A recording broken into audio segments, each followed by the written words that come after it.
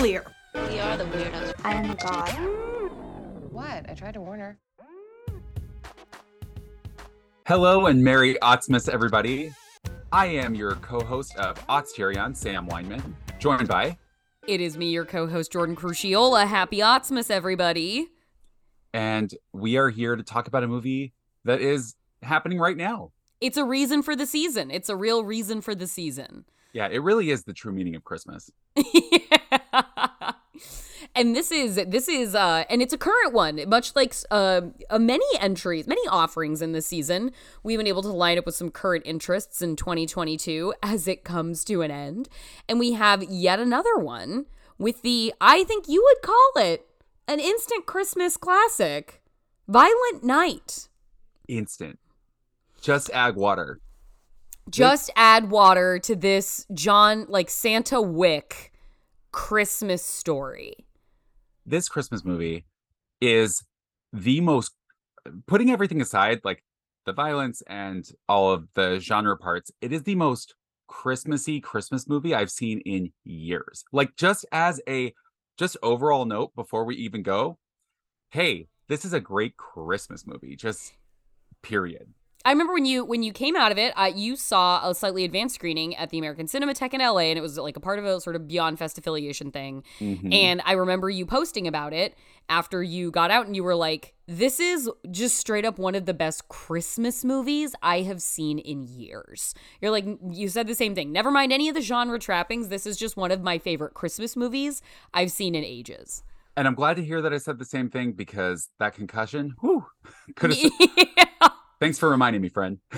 Yeah, no, that was, you very consistently have underscored that, like, it's not just because I am, like, clearly, like, the target audience for this as a genre filmmaker.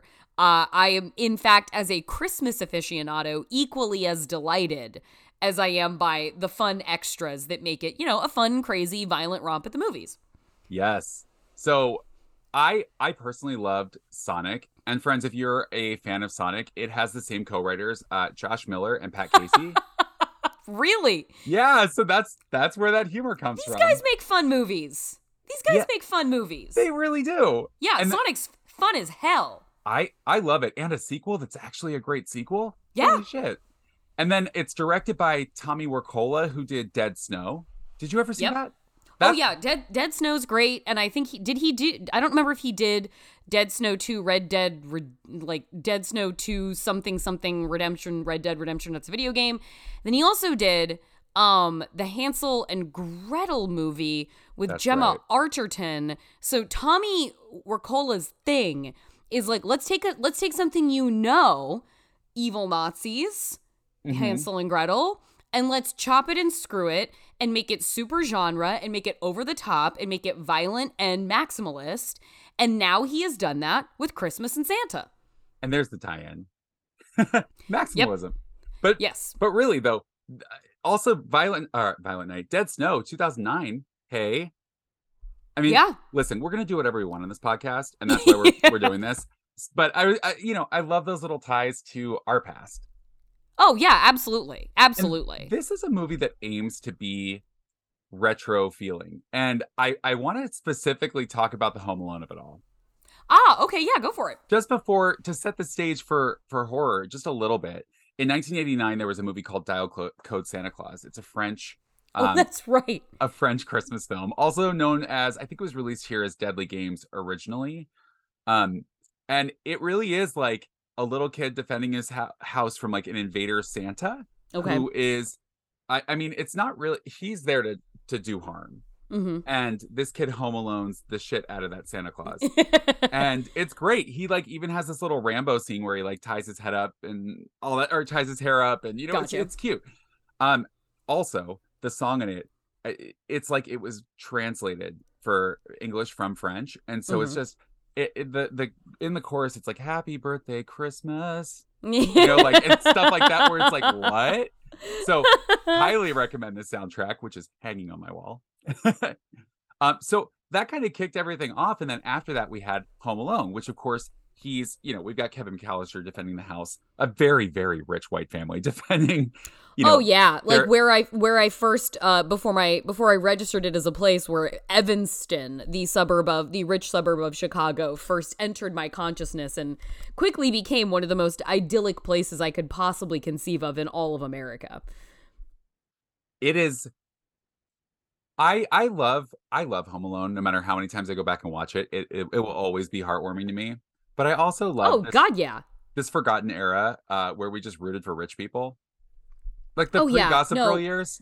No, because I believe we've discussed on this podcast where the OC was sort of the peak of wealth will save you in the 2000s, and then that segues into Gossip Girl. Wealth is the vector. Wealth will destroy you. It will poison you. It will turn you toxic. But I love like one of my favorite rich people movies of all time. Let's root for the rich. Troop Beverly Hills. Like grow up and you move to LA and you realize that rooting for the Culver City Red Feathers is like rooting for yourself, and rooting for the Troop Beverly Hills is like rooting for your oppressors. But you watch that movie, you're like, fuck those poor kids. Yes. Fuck those poor kids. I'm rooting for the underdogs of Troop Beverly Hills. Yes, absolutely. Also, great dance number. Oh, Cookie Time? Cookie Time. Come on. TikTok needs to get a hold of Cookie Time. Where are you at, TikTok kids? needs to get a hold of Cookie Time to you gotta watch that. So with the Home Alone piece, just watching this film, it is like Home Alone. Yeah. If the robbers were there to kill and shoot you and all of your help staff, and and your whole family, so that they can take the $3 million locked in your basement. Or how much was it? 300 million? Like $300 million. Yeah. I think that they seem to be this very rich family that is the matriarch of which is Beverly D'Angelo, in an incredible turn as a horrible bitch. Yes. It seems like there's generational money there from arms dealing, like something very nefarious, it seems like, along the lines of mercenaries, arms sales, war, covert operations. Like, this is dark money. This is blood money. And Beverly D'Angelo heads this household, and the family comes home for Christmas because they must, come together for the holidays. And the bloodsuckers of the family, like the flighty aunt, they show up to pay homage to Mom to Grandma Beverly D'Angelo, because one day they want to inherit all of her money. But our protagonist family, a darling little girl named Trudy. What is it? Trudy, yes. Trudy, played by Leah Trudy. Brady. And then her parents, Linda and, oh gosh, is it Jason? Yes, Linda and Jason. They, parents are estranged, but they have come together for Christmas so they can all go to Grandma's house together. And not too far into Christmas is it revealed that, yes, the entire help staff has been replaced by mercenaries, these are a terrorist band led by John Leguizamo, and they are there to rob Beverly D'Angelo. And here's where Santa comes in. Yeah. At the same time, Santa. When we meet Santa, friends, it's a very charming scene where he's at a bar getting shit-faced. Mm-hmm. And I think it, like, him throwing up out of the sled down onto the bartender who runs up to the roof to tell him not to be there. It's like that, and then title card. So it's like, oh. Yeah, it's Santa urinating over the side of a sleigh. Oh, that's what it is, urinating. He vomits first, and then we know that the movie is Violent Night, and then we get a whole kind of montage of him flying through the air completely inebriated, at one point peeing off the side of the sleigh into what is probably the reflecting pool at the Washington Monument. Oh, that's right. Yeah, the little... So we get it all. We get a real snapshot of this beleaguered Santa who's been doing the job for just way too long. And something that's special about him that's revealed later on in the movie is that he is a Viking who has been married to his wife, Mrs. Claus, for 1,000 years, or 1,100 years. Yeah, it's 11 or 1,300 years. Yeah. What a cute marriage. Now that... Yeah. And what an advertisement. Guy was the fucking... we get in just an unexplained but mentioned backstory that basically this guy was the Northman. This guy was Alexander Skarsgård cutting a bloody swath through the landscape, Nordic warrior. And then through reasons we are not meant to understand, he takes the mantle of Santa Claus at a certain point. Fast forward to the present day, and he's dropping off presents at this place at the same time the money terrorists are taking over. And it seems to have been going well for Santa for like a number of years, but it's like recently he's just like kind of had it. Yeah. Which of course I get it. Yeah. That's a long time to be doing that I job. sympathize with that. And those kids seem shitty. Like And most of them have to be, right? Yeah, because like, certainly because this is a Christmas movie, a strong undercurrent throughout, a theme throughout it is that like he is so disillusioned with Christmas because kids have to compete with so much to maintain their Christmas magic because, technology and, the economy, all the things that detach us from our sense of wonder. And the kids just don't have that Christmas spirit anymore. And they want obnoxious, shitty gifts. And they don't leave good homemade cookies anymore for him. So he's just like, fuck it, man. Like, do I even believe in Christmas anymore? He's having a crisis of Christmas faith. Which leaves us at Trudy, who is not having that crisis. No. Yet. She believes the fires in Santa. are burning in Trudy. She is stoked. Despite her parents not getting along, they're all driving to this to the family trip together, and Trudy is referencing Home Alone, which is cute because it comes back later. And she is going to meet Santa in a pretty unexpected way because, like, kind of to offload what's happening and all the drama. What happens? Why does he give her the walkie-talkie? Jason, her dad, gives Trudy a walkie-talkie. Yeah, to because talk to Trudy, because Jason is far too concerned with like the matters of his family business. He failed to take Trudy to see Santa this year. That's right. And since the parents are separated, the mom didn't realize that he had failed in this task. So he runs down to his old toy closet really quick and finds his old walkie-talkies, and he brings her one, and he's like, I know you didn't go to see Santa, but this walkie-talkie is actually a direct line to him. And he probably can't answer you because he's really busy, but as long as you speak into this, Santa will hear you and you will be talking to him. So you know how like in modern Netflix movies and pretty much any Christmas movie that comes out straight to streaming now, there's always like an 8 to 11-year-old girl, and she always has all the toot in the movie. Yeah, and she's like she's a grown up. She's just a short grown up. She's the only kid there. It's always it. And God, it feels like she's played by the same actress, but she never is. Yeah. That is, Trudy is the antidote to that character, whom I've grown very sick of. Yeah, it's basically like Chloe Moretz did the precocious little sister character in 500 Days of Summer very well. And then everyone was like, what if we just always have that little kid Chloe Grace Moretz version of a little sister in everything? And let's make sure it never works. Yeah. Let's make sure it always takes up a lot of real estate. Let's make sure that the jokes are always question marks at the end. Yeah. And like with Trudy, I fell in love with her immediately, which is wonderful because she is on an island full of the worst people you will ever meet, which is why I love the Home Alone piece, which is like, it's 2022. We aren't rooting for those rich people anymore. Not really. Not really. Not really. Like you're ready for, to me, you're ready for everyone excluding her mom, Linda, played by the actress Alexis Louder.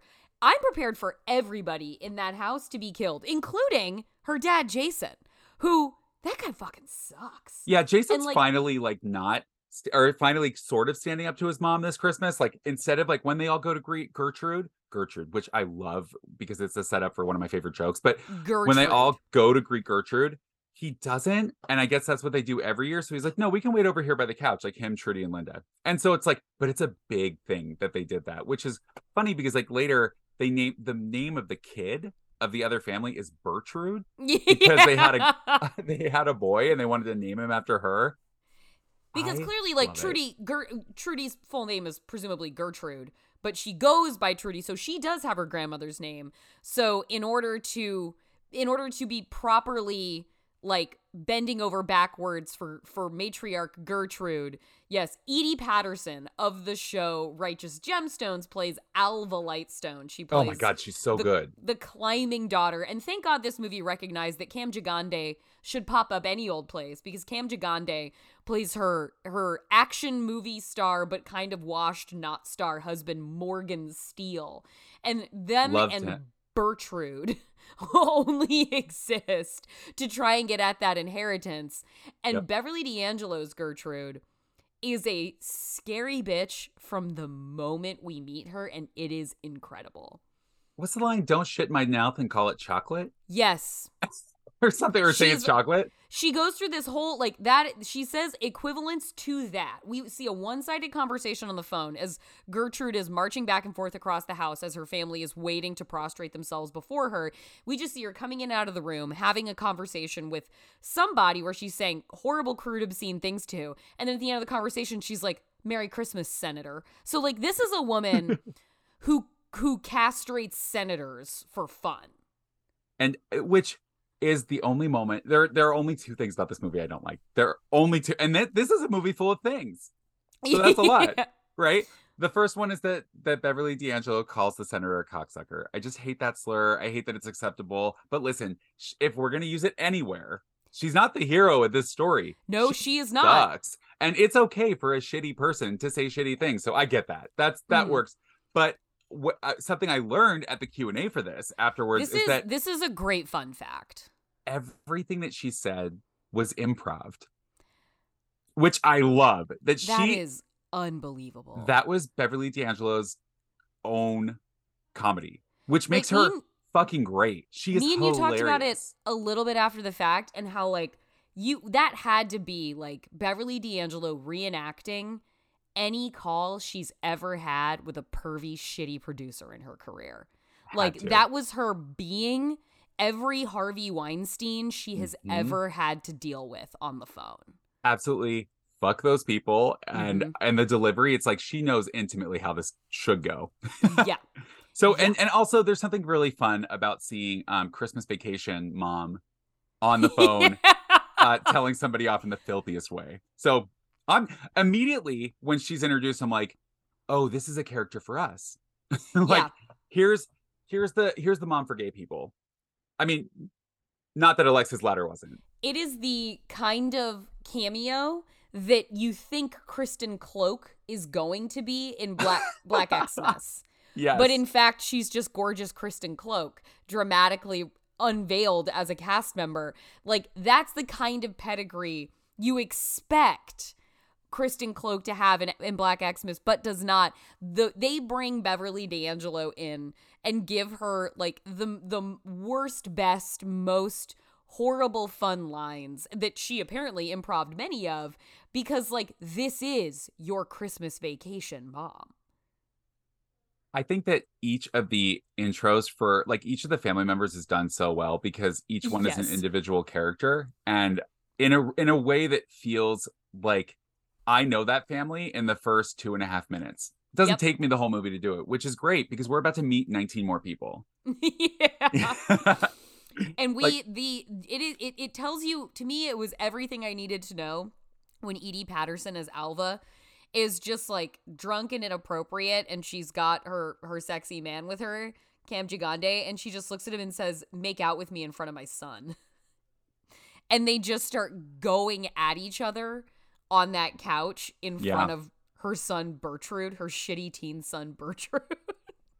And it's amazing. like, this is his and your entire life, and I understand that now. Yeah, and I know it's probably not intentional, but it does remind me a lot of TikToker drama. So now, does TikToker drama work like YouTuber drama, or is it different? I mean, I think it's most comparable to aughts era like tabloid drama. Oh, where it's like interesting. You learn all the families, like Addison Rae, but then you learn about her mom, and then her mom who's like making out with some other TikToker and not the dad, and like all this stuff. I mean, it's like a whole thing. I mean, wow. Yeah, no, and I'm gonna date myself, which is obviously what we do literally every time we record a podcast here. Yeah, that's the point.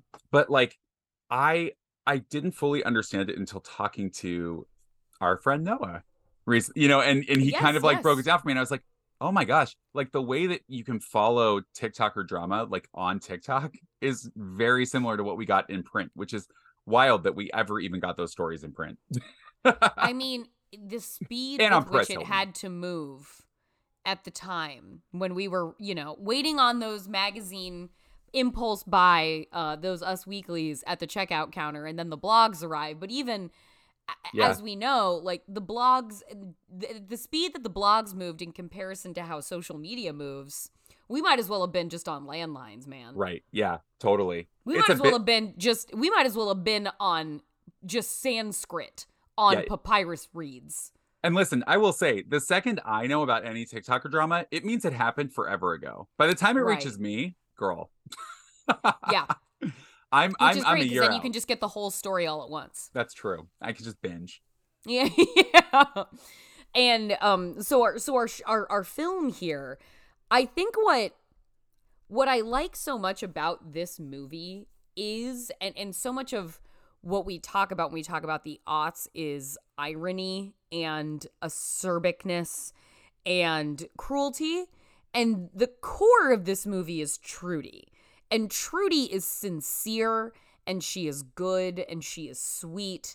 And even David Harbour, like his character is sardonic and he is dry, but it's because he's grown jaded. And the reason he has grown jaded is because he cares so deeply about the magic of Christmas that it just like breaks his heart and wears him down. That it has faded so much. If he was indifferent, it wouldn't matter to him. But this is his life. Became his calling. It means everything to him.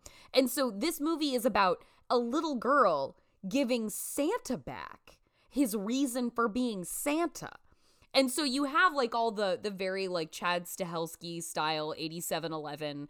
This movie comes from the production company 87 North, which springs off of the stunt collective 8711, which also has brought you this year the movie Bullet Train, previous movies like the Mary Elizabeth Winstead movie Kate, and also Nobody. So these movies from these guys are going to be about how do we package action violence in really fun and exciting and engaging ways. That is true. That is all going on. The violence in this movie is great. But as Sam said, and as I had the same experience when I watched it, I also cried multiple times watching this movie. I did too. I cried. I mean, the relationship between Trudy and Hot Santa is just like, it's heartbreaking. But yeah, if you guys listen, I'm not saying that he's like Hot Santa from Silent Night, Deadly Night. Like that guy, oh my God, obviously the hottest man to ever be on a screen. But like, in this movie, Santa is like Daddy Santa. Yeah, I mean he is David Harbour. So anybody out there who's been thirsting for Sheriff Hopper from Stranger Things, here he is. Which here is, you know, a lot of Santa us. With every bit the massive hulking David Harbour form that he is, like he is Zaddy Santa. And I want to add though, it's not like what they did with Tim Allen. You know what I mean? It's not like you put him in there and he's unrecognizable. No, he's just a big fucking guy. It's David Harbour. Yeah. Yeah. Which is part of the charm. When he puts that hair back in that half pony to go wreck some henchmen, it's over. It is so handsome. It that is half updo is move. So hot on him. I hope I'm not citing this wrong, but I believe the tying the hair back thing was also David Harbour's idea. From what they yeah, which is just like great. Love it. I mean, it's practical. And that's so when Santa does arrive here, it's like mid heist. So like these guys break in. It's led by a guy codenamed Scrooge, which is John Leguizamo.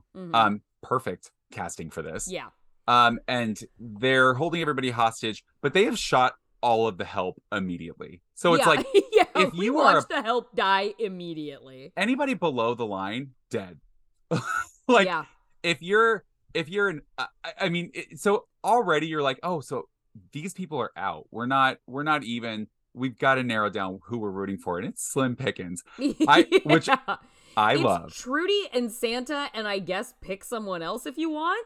Yeah, and it's Linda till she makes a bad decision. But so I have to. I'm sorry. I'm just on the Wikipedia page right now, and I just have to cite that David Harbour's credit on the Wikipedia page of this movie is David Harbour as Santa Claus / Nicomund the Red, a legendary Christmas gift bringer and former Viking warrior. So either I forgot or didn't register at some point that he named himself as formerly Nicomund the Red, which is just a lot of fun.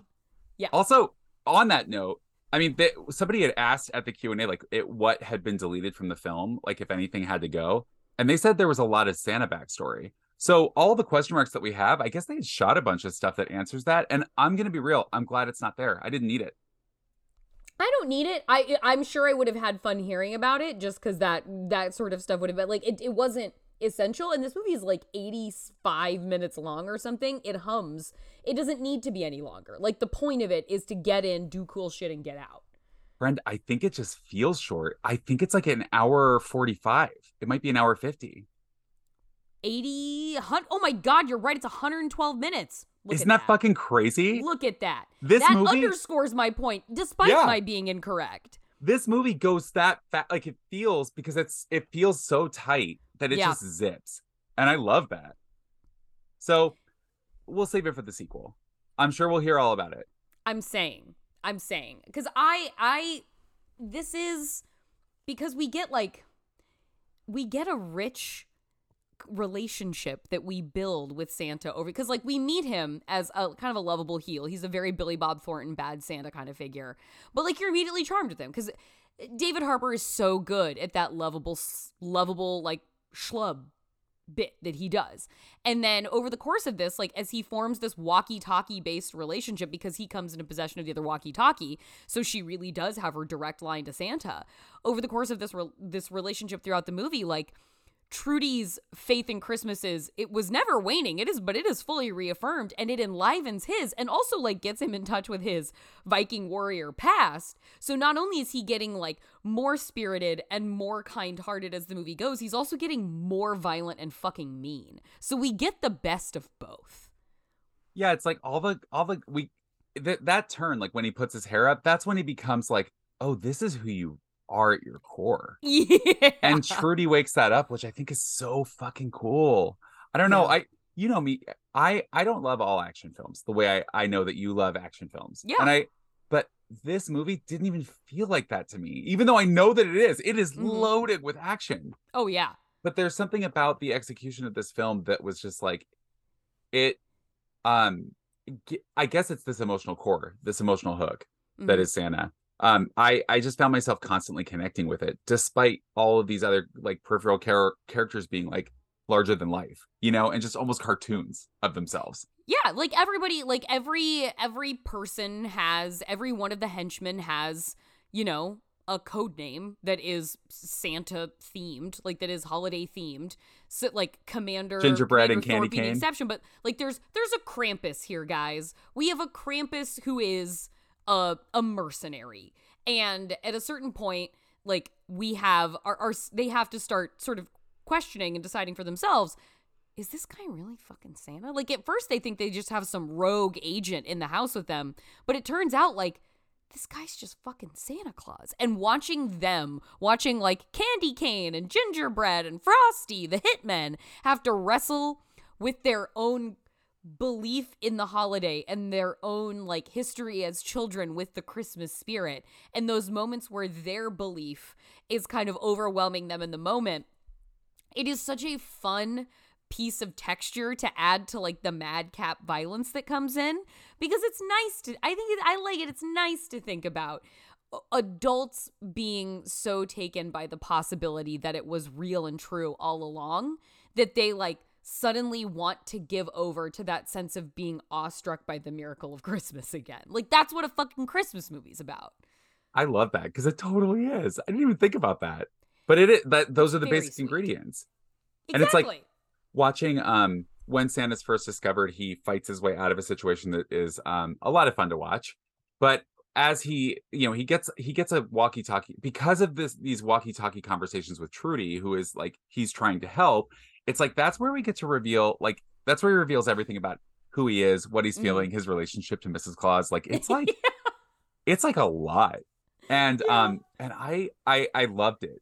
I think that piece is I don't know, Santa is a hero in a way that I've never seen Santa be a hero. Because like, listen, when we're watching these made for TV movies, it's like, just don't wish too loud around to Santa Claus and you'll be fine. Because when he's always this like accessory to whatever the story is. It's 100% and it's just like, true. He's a wish granter and that's it. This movie, he's a punisher. He is a defender. He wants to stand up for what's right. And I love that. I don't know. He's like the hero I've been wanting in a Christmas movie. Well, and I like that over the course of the movie, he starts out being really shitty at fighting. Like, he's just true. big, so he can overwhelm people, but he's getting his ass kicked. Yeah. He's winning these fights, but he's getting beat to shit. Like, at a certain point, he's on the walkie-talkie with Trudy while he's, like, bandaging himself up and drinking whiskey in another room because he is just getting rocked. But then, like, once he sort of allows himself to once again access his past as a preeminent Viking badass warrior, I like that we kick over into a gear where it's like, even like Santa has lost touch with the spirit of Christmas, but also Santa Claus, Nickamund the Red, has lost touch with himself. And so him coming back into himself is what allows him to be his best Santa Claus, which is also what allows him to be his best fucking bodyguard. And that, like, for him, this night, like, because initially he's like trying to leave, he's like, shit, I gotta get out of here, and then the reindeer abandoned him because it's getting too hot there. But then what he sticks around for is specifically Trudy. Like, it's not this sense of like this broad brush sense of like, oh, well, it's the right thing to do and I'm Santa. He's like, you're gonna be okay, kid. You're gonna be okay, kid. I'm gonna take care of you. Because he, come hell or high water, is not letting anybody hurt that fucking child. And because she is the one person in the house who deserves his not only benevolence, but his violent skill set in order to keep her alive. Everybody else can fucking die. But, like, protect Trudy at all costs. And that is what Violent Night is about. Is about David Harbour being awesome and protecting this little girl at all costs. I couldn't agree more, friend. And it does something with Trudy that I love, that we've seen it in Better Watch Out, but where the Home Alone traps turn out to be as deadly as they should be in real life. Because, you know, they have Home Alone the actual is, yes, effect that those traps would have. Because Home Alone is truly about a kid, Kevin McAllister, who attempts to murder two people who break into his home. And murder over and over and over again. Over and over again. Homicide over and over and over again. Kevin McAllister, the killer. Yeah. And so it's Trudy, like that Wizard of Oz review that's like transported to a surreal landscape. A young girl kills the first person she meets and then teams up with the three strangers to kill again. That like, capsule review of Wizard of Oz, that's actually fucking Home Alone. That is. And so I love seeing the plant and payoff of the Home Alone and Trudy stuff where she sets up some traps. They're pretty fucking awful. She's hiding out in the attic, and that's where they come for her. Yeah. But while she's up in the attic, before we move on from that, when you're talking about the adults giving over to believing in Christmas, it's kind of cool that there's that moment where Santa's like trapped and he's telling them the things that they wanted as a kid off their wish list, like the bad guys, so that he can prove that he's Santa. But the thing that wins them over is Trudy putting fake snow through the air vents and making it snow. Oh my God, did he make it fucking snow inside? Yeah, it's like, oh, that's what, like, the thing that did it isn't even real, which I love. Yeah, it's not even like the bag that's clearly empty, but is also filled with infinite presents whenever you put your hand inside.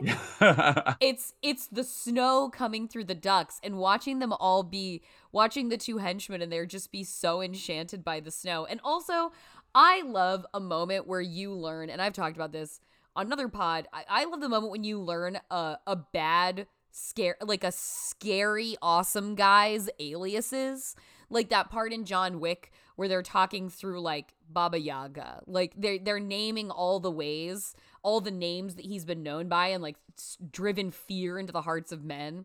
And so then you have David Harbour tied up in lights on a chair in a den just by firelight. And he's like explaining to them who he is. And then he just starts like listing off all the international names he's been known by. He says like, you know, Popo Gigio, Saint Nicholas, like just listing all of them in like an ominous voice with his head kind of turned down. I'm like, yeah, this is like the fucking climax of the movie for me. Yes. Tell them all the names that they should be afraid of. You drive that fear to their hearts. There's a moment that I particularly love, and it's when Cam, I don't remember his character's name, but it's like Morgan Steele. Morgan Steele, thank you. Morgan Steele, a perfect Cam Gigande role. So the hostages are the guys holding them hostage just to have a good time are like forcing them to open presents at gunpoint. Yeah. And I love Cam volunteers himself to go first because he has a really good gift for Gertrude. Yeah. And it is a pitch deck.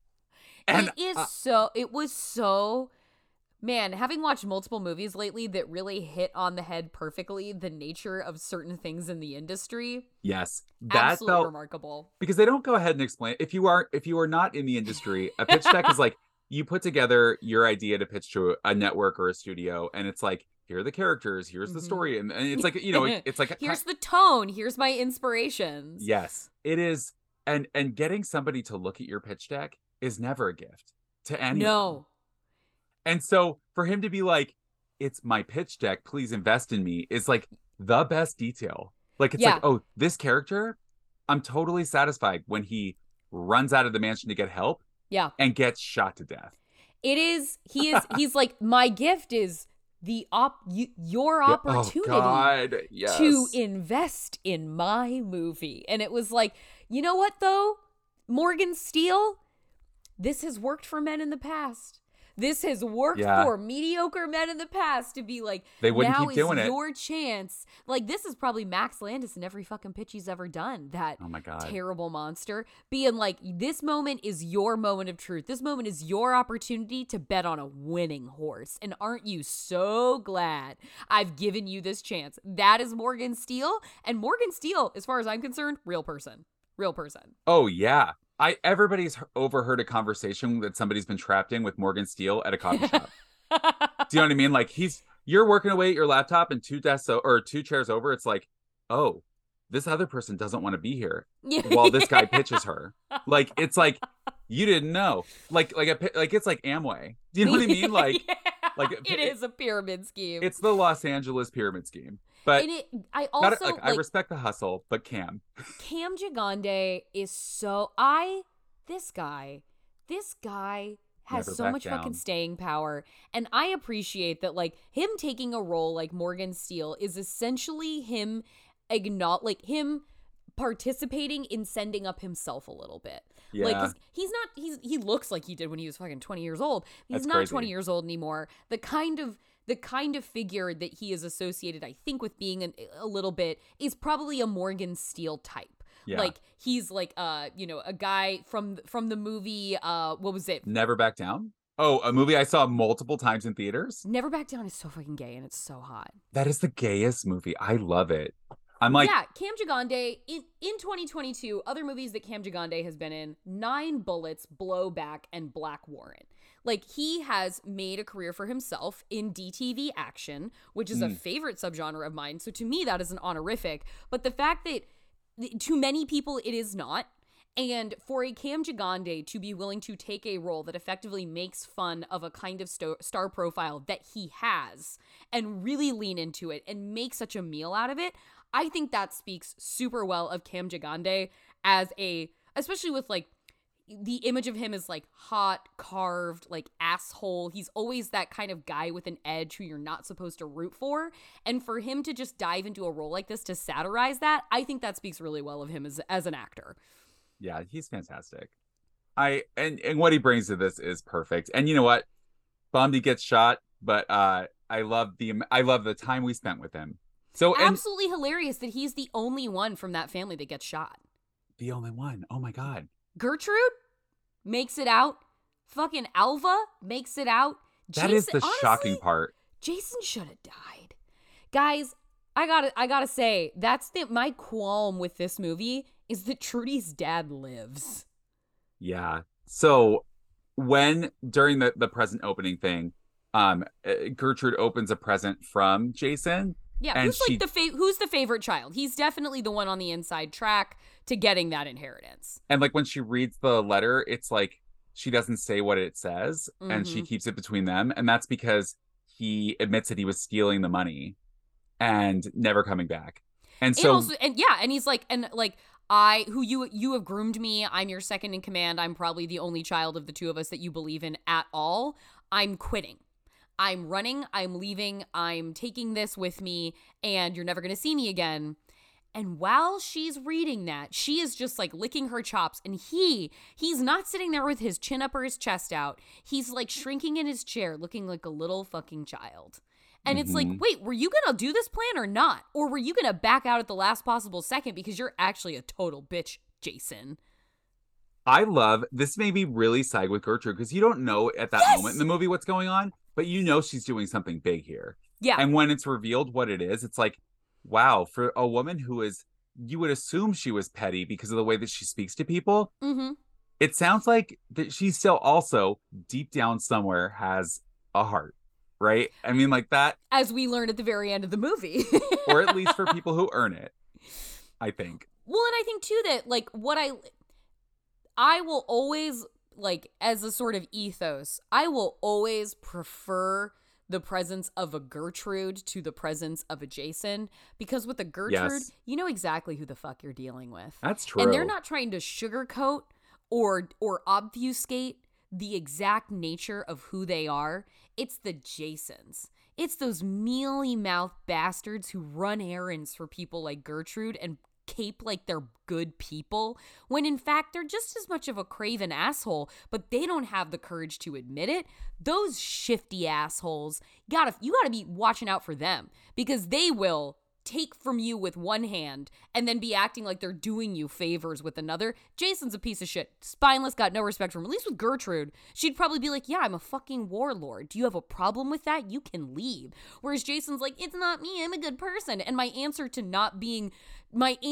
being in this imbroglio of my mom and her life and probably war crimes, I'm gonna steal her money? As his wife rightly reacts when she realizes his master plan, she's like, so your answer was to steal the money? Like, your answer to changing your life and getting on a good track to being a good husband and father in person was to steal blood money? Also, $300 million. You could start over on a lot less than that, but Yeah. I don't know. I just feel like you had to take the whole thing. That's why it's so hard for me to, so I said there were two things I didn't like. This is a hard pill for me to swallow, that Linda, who is shocked, rightfully so, is like, you did what? Because they're already like split up, right? And she does not want to have anything to do with him. And so then she finds out this detail, and I'm thinking, okay, good. That's the nail in the coffin for Jason. It's over. And for some reason, it's not. Like, it's treated as the movie keeps going as like, yeah, but he was trying to do something for his family and to get them together. And it's like, I know that Trudy wished her one Christmas wish or whatever was for her parents to get back together, which fine. I get it. You're a kid. You're a kid. I don't understand. Linda, you're not a kid. Linda, call your therapist. Yeah. See if this is the right decision for you, because something would tell me that your therapist would ask you to set healthier boundaries. You have been right, Linda, since the beginning of this movie. You've been exactly right. Don't recant now. I like that this movie, it pushes Linda forward in moments where there are opportunities to like mama bear up and defend herself and defend her child. And like that is the Linda right thing to do. But what it has the result of is that it is cool, and we love that for Linda, but it has the effect of it never gives Jason a moment to actually be the hero. Yeah. So because Linda is so self-sufficient, because Linda steps up when the time comes, Jason, because we get the like sisters doing it for themselves moment, we don't actually get the guy fully justifying his redemption arc. And instead he just like falls behind a bale of hay in a gunfight while Linda's handling her shit. And then he shows up at the last second and they embrace. Yeah. And it's like, no, Jason just bitched out and didn't do anything. Jason's not going to do anything for the rest of this movie. What the fuck is going on here? Because it's like watching him, it's like, well, and I was even trying to rack my brain like while I was watching it and like, did I miss an action? Did I miss something that he did that proved himself? And I don't think he does anything anywhere. I don't think he does.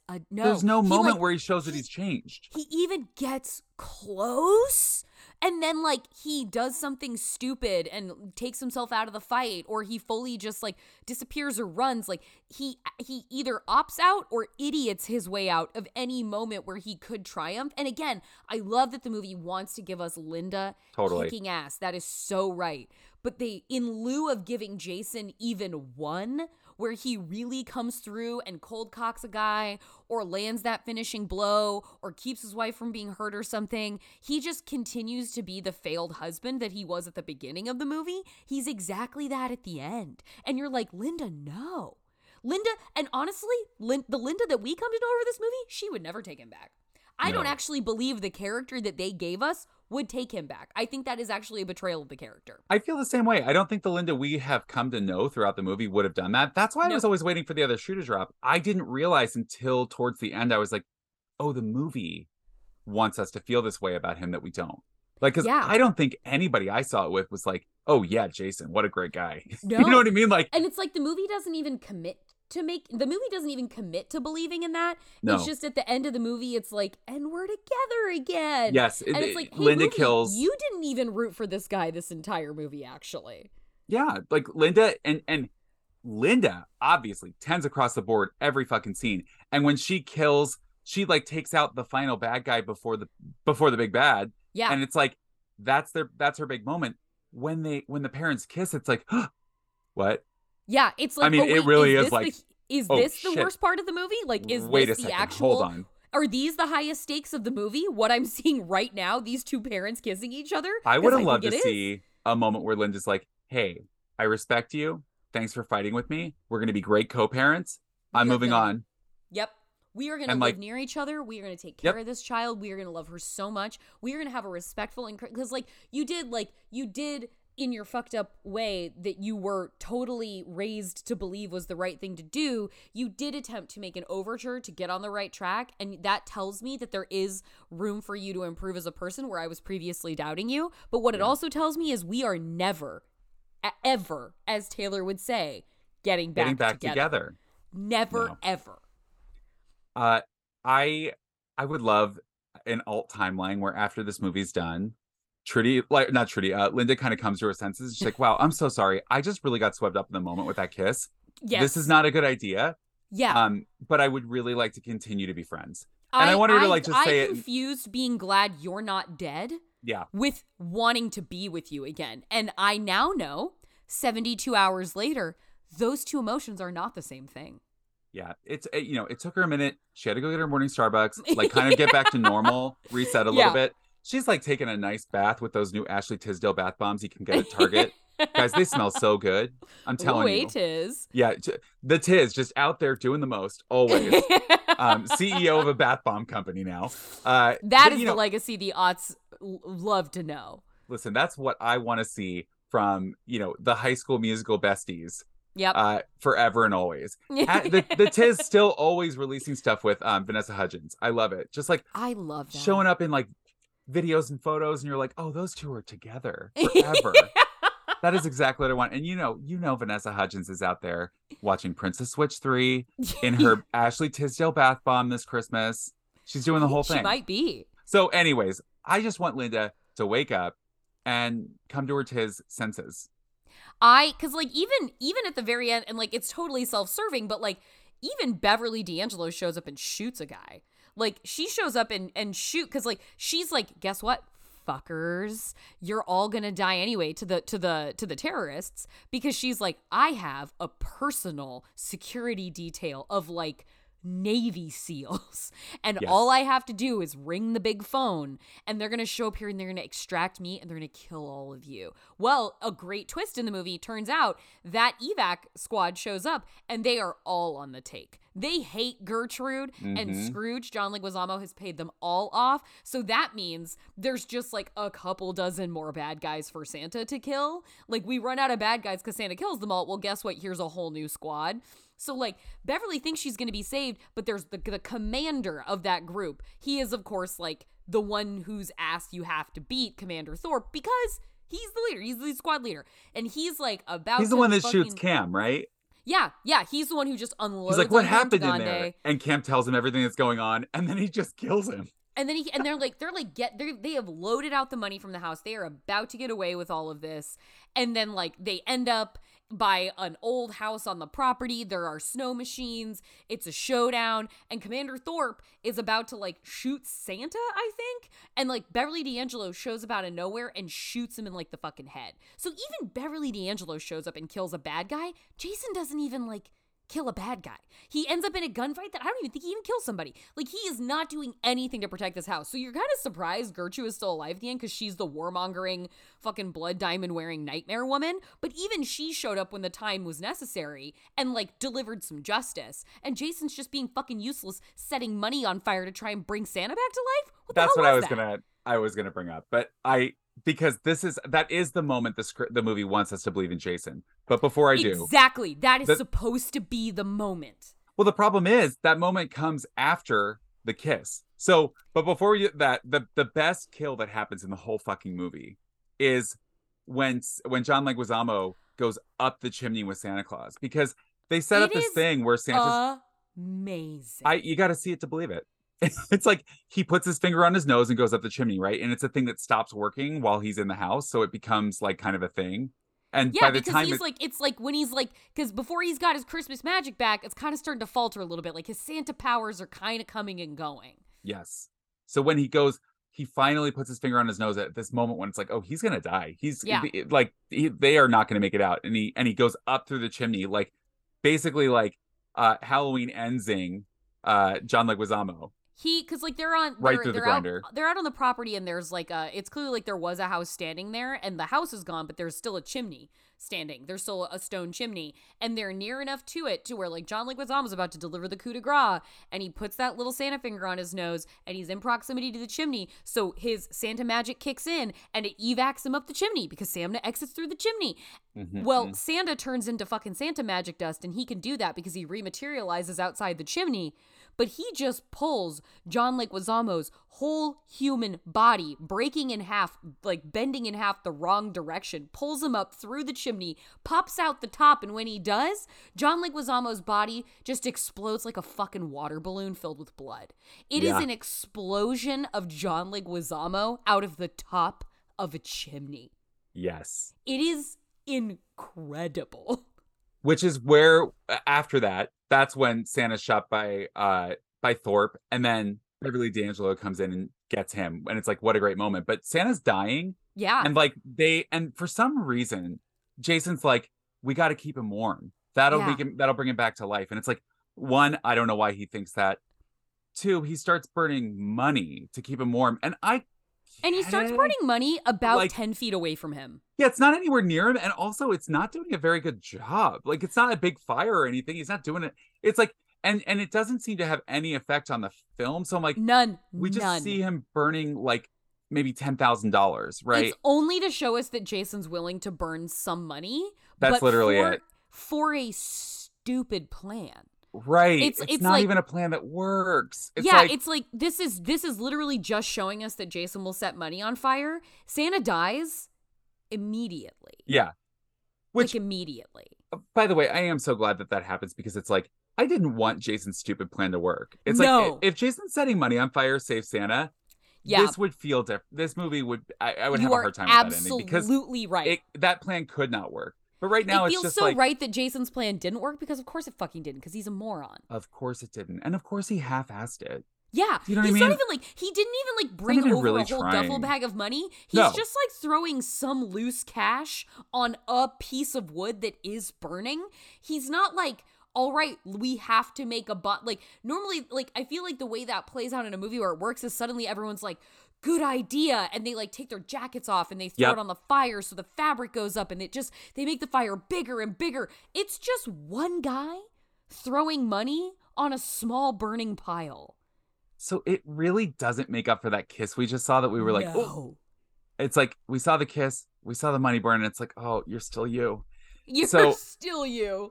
You know, that's obviously not what's going to bring him back. It is truly inspiring everybody to be like, I believe in Santa Claus. I believe. He needs people to believe.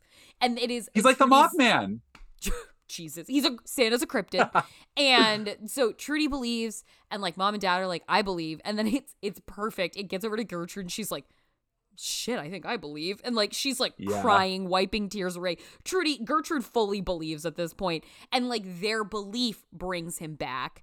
Yes. And then, you know, he gets his reindeer back, and they can all go back to the North Pole. They bring him his extra like sack. Like the reindeer went to the North Pole to get him his new provisions again. And Mrs. Claus sent along, like, you know, provisions as well. I think sent along his hammer, right? Like, doesn't he get his hammer back at the end of the movie? I think it's like, yeah, it's his hammer, his Viking hammer. Yeah, his because Nick was as Nickamon the Red. Like, basically, Santa has two loves of his life, and it's Mrs. Claus and his Viking hammer. that he, as he says, he was like, I was like a surgeon with that thing on the battlefield, which thankfully we get a stand-in for his grand Viking hammer when he just finds a sledgehammer in a barn in a utility shed and goes to work on a bunch of mercenaries. But like, so we know he's got to get, you can't move midnight. Can't move midnight. Can't move midnight, so he's got to be up there getting those presents done, getting Christmas night done, and we know he's going back to Mrs. Claus in the end. I do love that they didn't like Mrs. Claus doesn't make an appearance, and part of me, because I really, really wanted her to. I really wanted to know who she was. You know what I mean? But like in the Q&A, somebody asked who Mrs. Claus would have been, and they kind of dodged the answer because I think it's because there is definitely going to be a second movie, and she's going to be in it. But the answer. Oh no, I'm sorry, Sam. Oh, the one thing that they did say was, well, Santa, travels the world. Could be anybody. And so it's like something like that. And it's like, oh, I like that answer. That's a real, or Vikings. That's why, because Vikings travel the world. Well, the movie's budget is reported at about $20 million. The movie has made about $56 million. It's on its way to 60. Like this movie's been a success. It's had a couple weeks theatrical, and basically, as of our recording today, it was, surprise guys, VOD release probably for like, are you a family at home at Christmas? You can now rent it for like the, premium SVOD price of like $19.99 or something, or just go ahead and fucking buy it. That's so smart. To get it while it's still the holidays. Yeah, and so they're getting it in front of more people. This movie will clear $60 million. And in the future, there's a future section of the Wikipedia page, but it's Wikipedia, I'm not going to the primary sources of these. Who does say the actor expressed interest in that harbor in Charlize Theron playing the role of Mrs. Claus, but like, yeah, like I express interest in seeing Charlize Theron as well. So who knows what that means? Like, I'm always interested in that. Right. Workala confirmed that there have been ongoing discussions between him and the writers, with potential for Mrs. Claus, the North Pole, and the elves factoring into the story. Later that month, so probably end of November, early December, producer Kelly McCormick, who is the co-head of 87 North with her husband, I believe David Leitch, confirmed that all creatives involved intend to make a sequel and work on the project commencing in, quote, the next few weeks. Great. So Violent Night is a success. I love that. I can't wait.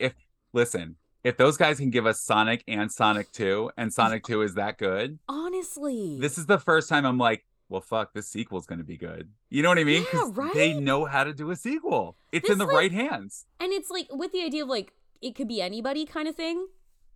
I love the idea of like a Violent Night, like give me Harbor for as long as he wants to do it. But I also love the idea of like this being like a Violent Night, almost like anthology franchise, where like Santa around the world in different crazy situations. Like, that's what I want. I don't want Jason back. Here's the thing. I don't want it. No, never give me Jason back again. And honestly, I don't want to see him and Linda have to have another experience together where that will bring them closer. Nope. I don't want that for her. I want Trudy to go join, like, intern at the fucking North Pole. Like, sure, I'll take that. Yeah. She can be like an elf in training. Trudy can come along to the next battle. Yeah, exactly. She's now a Viking warrior. After she's accidentally killed a couple of henchmen with her Home Alone traps. Definitely. Trudy killed more people in Trudy killed more bad guys than Jason did. Yeah. Because, Trudy took more action than Jason did. Trudy did. Trudy took more action than Jason did, than her own father. Yeah. Trudy, give it all to Trudy. Yeah. How much money did she leave with? I was going to say, give Trudy those duffel bags. I would love, so I'm looking forward to the sequel. Yes. I would love to see more of this. Just less of him. I completely agree. I'm so glad that we have the gift of Violent Night this Christmas. Me too. And that's really cool to hear about the VOD thing. I didn't know that. So it's like, now everybody listening, it's like, go watch it. You don't have any excuse. Go watch it. Like, if you haven't, clearly you stopped this halfway through if you hadn't watched it yet, so we didn't spoil the entire fucking thing for you. Yeah. But now go watch it on VOD if you made it to the end of this and you still haven't seen it, but you were just having a good time.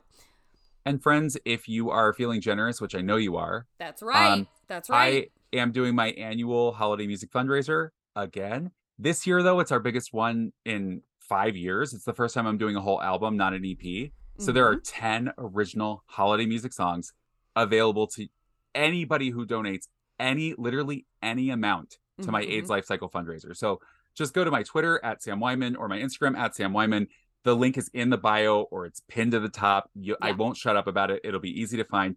Click the link, donate something, and I will send you 10 tracks of original holiday music. You will laugh, you will cry, you will be excited about the gossip. Like there's a lot in it that I think will surprise you. So and it's for a great cause. It's for a great cause. Come on, it's the season of giving. Yes. AIDS Life Cycle, they fund the Los Angeles LGBT Center and the San Francisco AIDS Foundation, who provide life-saving services to the LGBTQ community. They are essential parts of both cities. So help them do their thing. And as a preview, we're going to send you out with a song that nobody's heard yet. That's just right. You get access, guys. You get access tonight. You heard it first. Please enjoy Scrooge of Silver Lake. I'll accept you, Ebenezer, 'cause you've got a heart of stone. Count your money, count your credits, count reviews that you think get it. But whatever you do, don't count what's true. I think you might regret it.